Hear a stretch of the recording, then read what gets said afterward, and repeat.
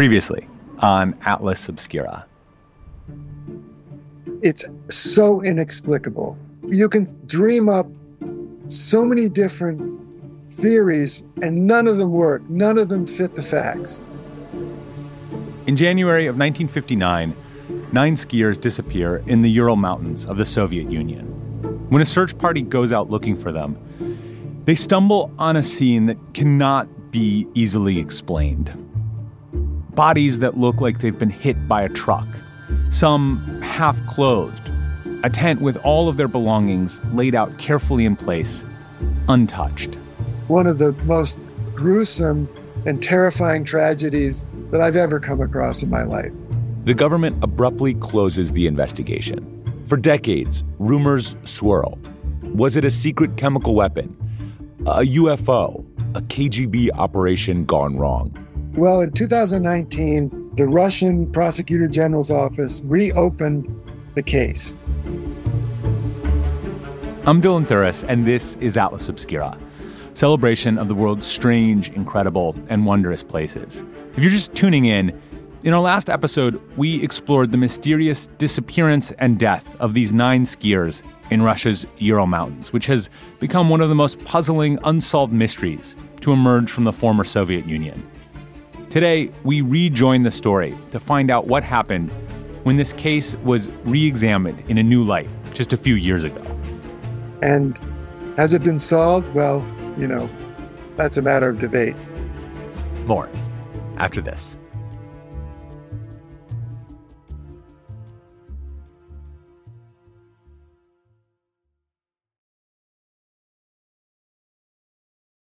If you're looking for a place where the wide open skies and the towering mountains inspire you to find an untapped part of yourself, you might want to take a trip to Wyoming. It's a place where bold, curious spirits forge their own way on all types of adventures. There is no shortage of iconic, expansive landscapes out there. You can discover breathtaking hikes, stunning state parks, authentic Western culture, and other historic sites, along with the tales of famous outlaws like Butch Cassidy and pioneers like Buffalo Bill Cody. The truth lies west. Discover yours at travelwyoming.com. The longest field goal ever attempted is 76 yards. The longest field goal ever missed? Also 76 yards. Why bring this up? Because knowing your limits matters, both when you're kicking a field goal and when you gamble.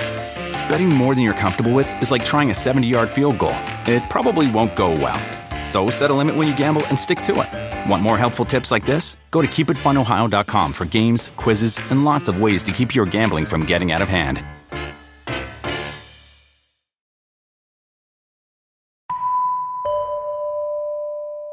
In 2019, after years of pressure from the families of the skiers, the Russian government officially reopened the case on the incident.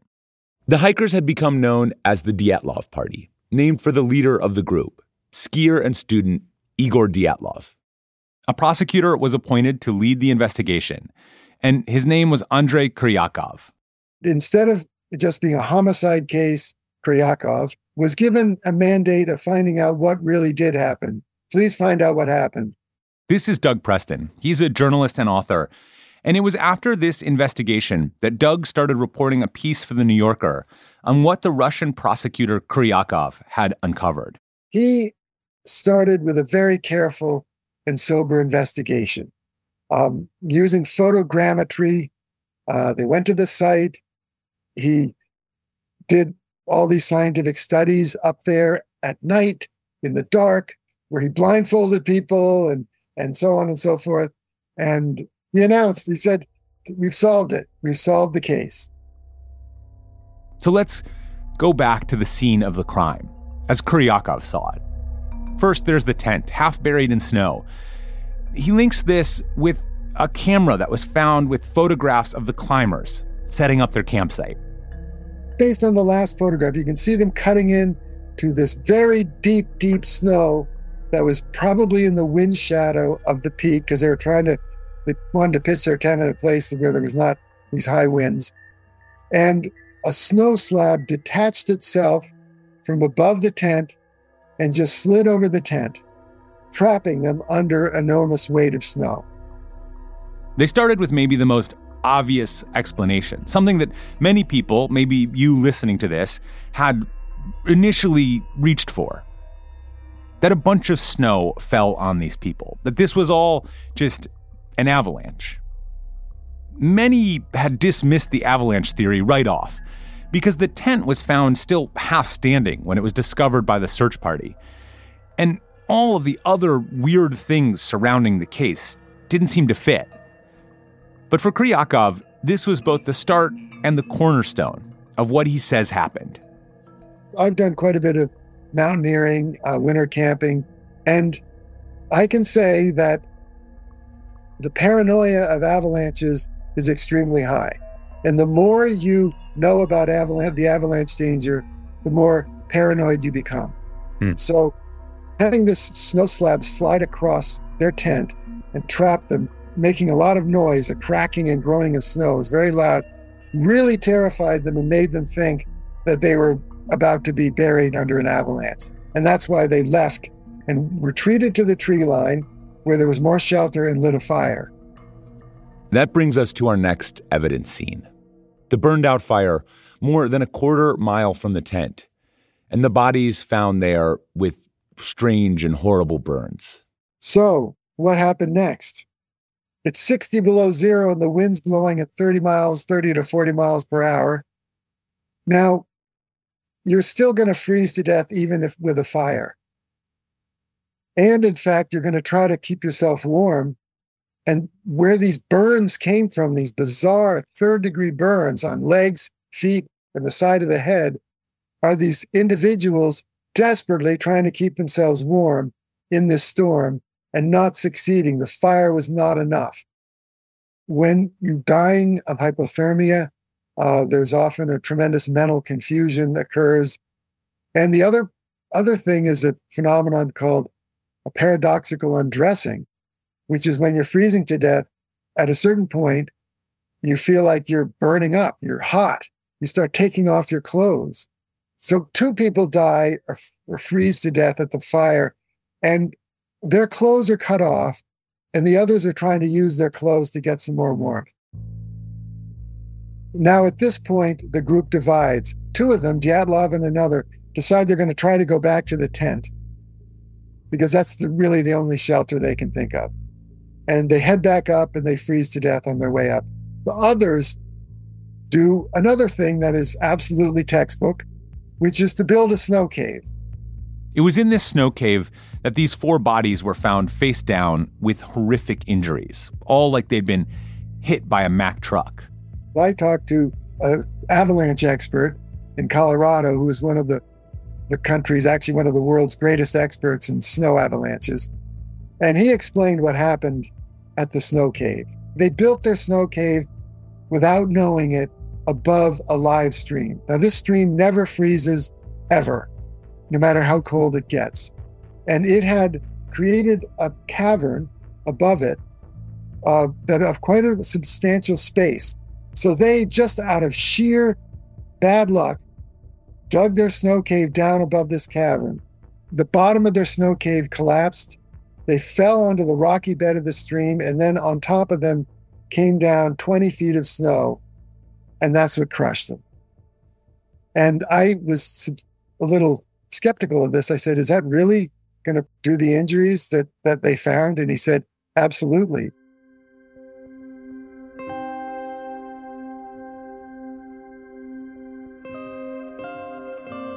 This is a pretty plausible, pretty straightforward theory. It was the elements that got them. But there were still all of these bizarre details from this case that just didn't seem to be explained by it. Let's talk about the radiation. Obviously, a huge, bizarre aspect of this. What is the kind of explanatory idea behind the radiation? You know, it's amazing that it wasn't brought out earlier. Well, it turns out that one of the people worked at the Mayak nuclear reactor, which was a secret reactor that experienced the 3rd largest nuclear accident in history after Fukushima. He worked at that reactor He was there when the accident occurred, and he participated in the cleanup. And that accident occurred only 2 years before, and it left a radioactive plume, which was 400 miles long, and contaminated a whole bunch of towns. But this being the Soviet Union, those poor townspeople were never told for a year that they'd been contaminated. And one of the other members of the expedition lived in one of those towns. So that explains the radiation. The radiation explanation is kind of simple. It's 1950s Soviet Russia. They're doing all kinds of stuff with new nuclear energy. But the KGB thing, what's the answer there? This was the member of the party who was added last minute, that older guy with the tattoos and the crowns on his teeth. Well, I think the answer is probably this guy was a KGB informant. I mean, they were all over Russia. They weaseled their way everywhere because it was a totalitarian state. And he just happened to be unlucky. And the whole idea that the CIA was somehow involved, I mean, this area was incredibly remote and extremely dangerous. I mean, if the CIA were going to do an operation, they would never choose this as a place to do it. It's completely absurd. There were other loose ends that could be tied up too, at least somewhat. The theory that there was some sort of secret weapons program that the skiers had stumbled on, well, all the files from the former Soviet Union had been released and endlessly combed over. And there was just no evidence that there was a military base of any kind in the area. And those strange photos with the weird blips and lights, Doug says that's just what it looks like at the end of the roll of film when light leaks into it. And so that was the Kuryakov explanation. No KGB, no UFOs, no secret government weapons program. And roughly a year after his investigation began, Kuryakov went on television to announce what he had discovered. Probably not authorized, but, he was looking for some publicity. I don't know. I can't speculate. But he went on television to announce, case closed, we've solved it, and here's the answer. And he proceeded to lay out his explanation. And in my view, the right explanation. However, it caused an absolute uproar in Russia because it did not agree with Russian opinion at all. There was no secret military testing. The CIA was not involved. American spies, the KGB wasn't involved. The UFOs weren't involved. All these wonderful conspiracy theories he threw out, and he came up with a perfectly natural explanation. And it caused such a furor that he was fired. His wife was fired from her job too, and he was sent off to some job as in the middle of nowhere in Siberia. He was literally sent to Siberia to be in charge of forestry. He was a bureaucrat in charge of cutting down trees. And the Russian Prosecutor General's office never issued a report.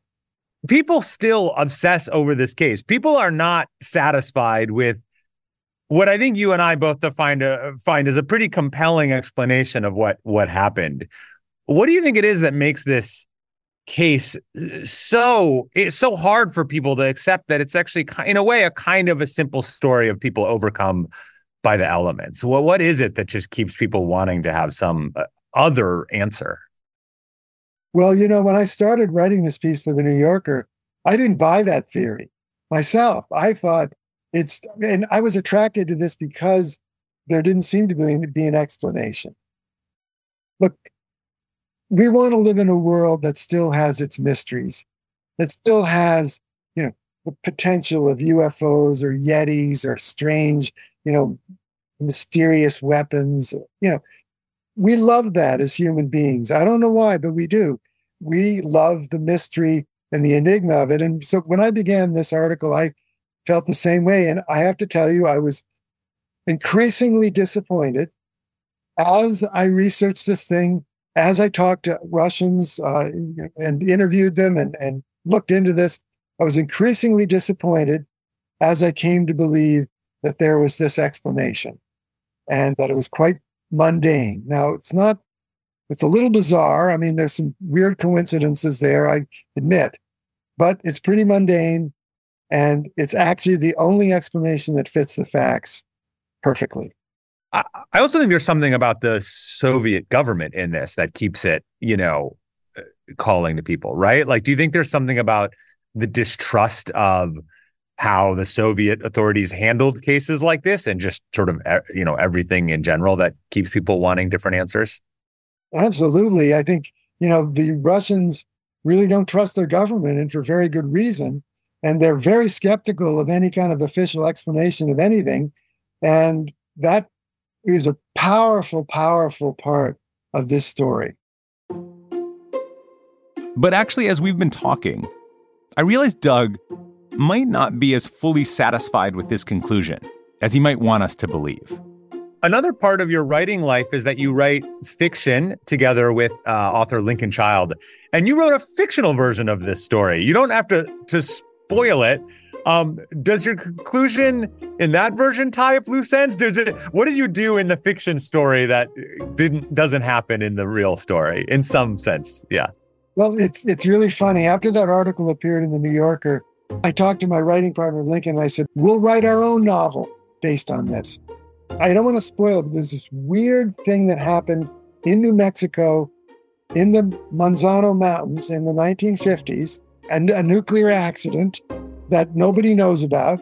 So Lincoln and I wrote a novel called Dead Mountain. It has an alternative explanation for what happened in the Dyatlov Pass incident, which maybe is not so far off.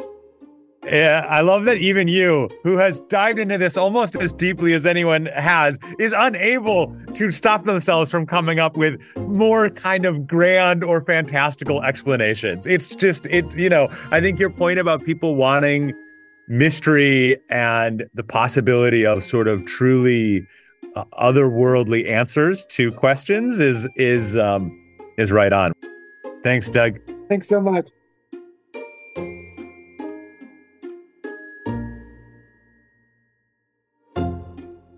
The mountain where Dyatlov and his party disappeared has since been renamed the Dyatlov Pass, and today it's a popular hiking destination. If you are interested in the case and you want to learn more, check out Doug's new book, The Lost Tomb, which will be released December 5th. There's also a bunch of other great and weird and freaky stories in there. Or if you prefer the fictional version, his book, Dead Mountain with Lincoln Child, is out now.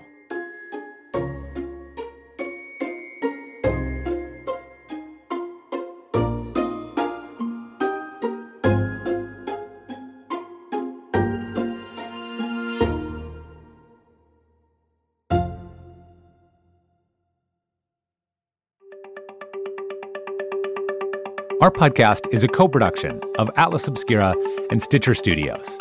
This episode was produced by Amanda McGowan. The production team includes Doug Baldinger, Chris Naka, Camille Stanley, Manolo Morales, Baudelaire, Gabby Gladney. Our technical director is Casey Holford. This episode was mixed by Luce Fleming. If you want to learn more, be sure to visit atlasobscura.com. There's a link in our episode description. And our theme and end credit music is by Sam Tyndall. I'm Dylan Thuris, wishing you all the wonder in the world. I will see you next time.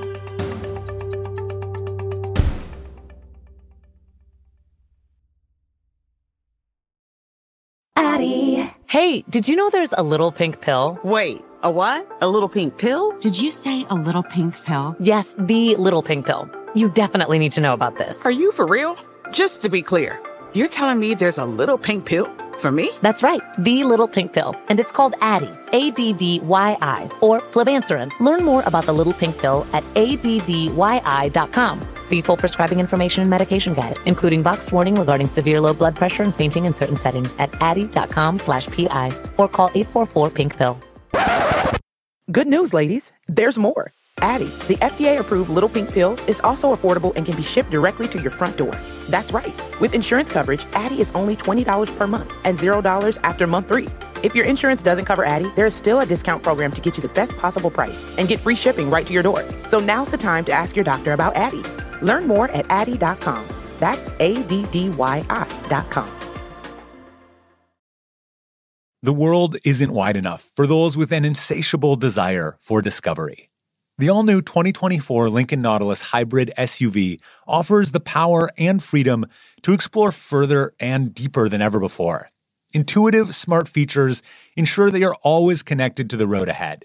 Inside, a thoughtfully designed cabin immerses you in a universe that is all your own. The larger-than-life panoramic display spans the entire width of the cabin. It's customizable and interactive. Drivers can even personalize their backgrounds with a series of nature-inspired themes. This vehicle signals the arrival of an exciting new chapter for Lincoln. Discover more about the 2024 Lincoln Nautilus at Lincoln.com.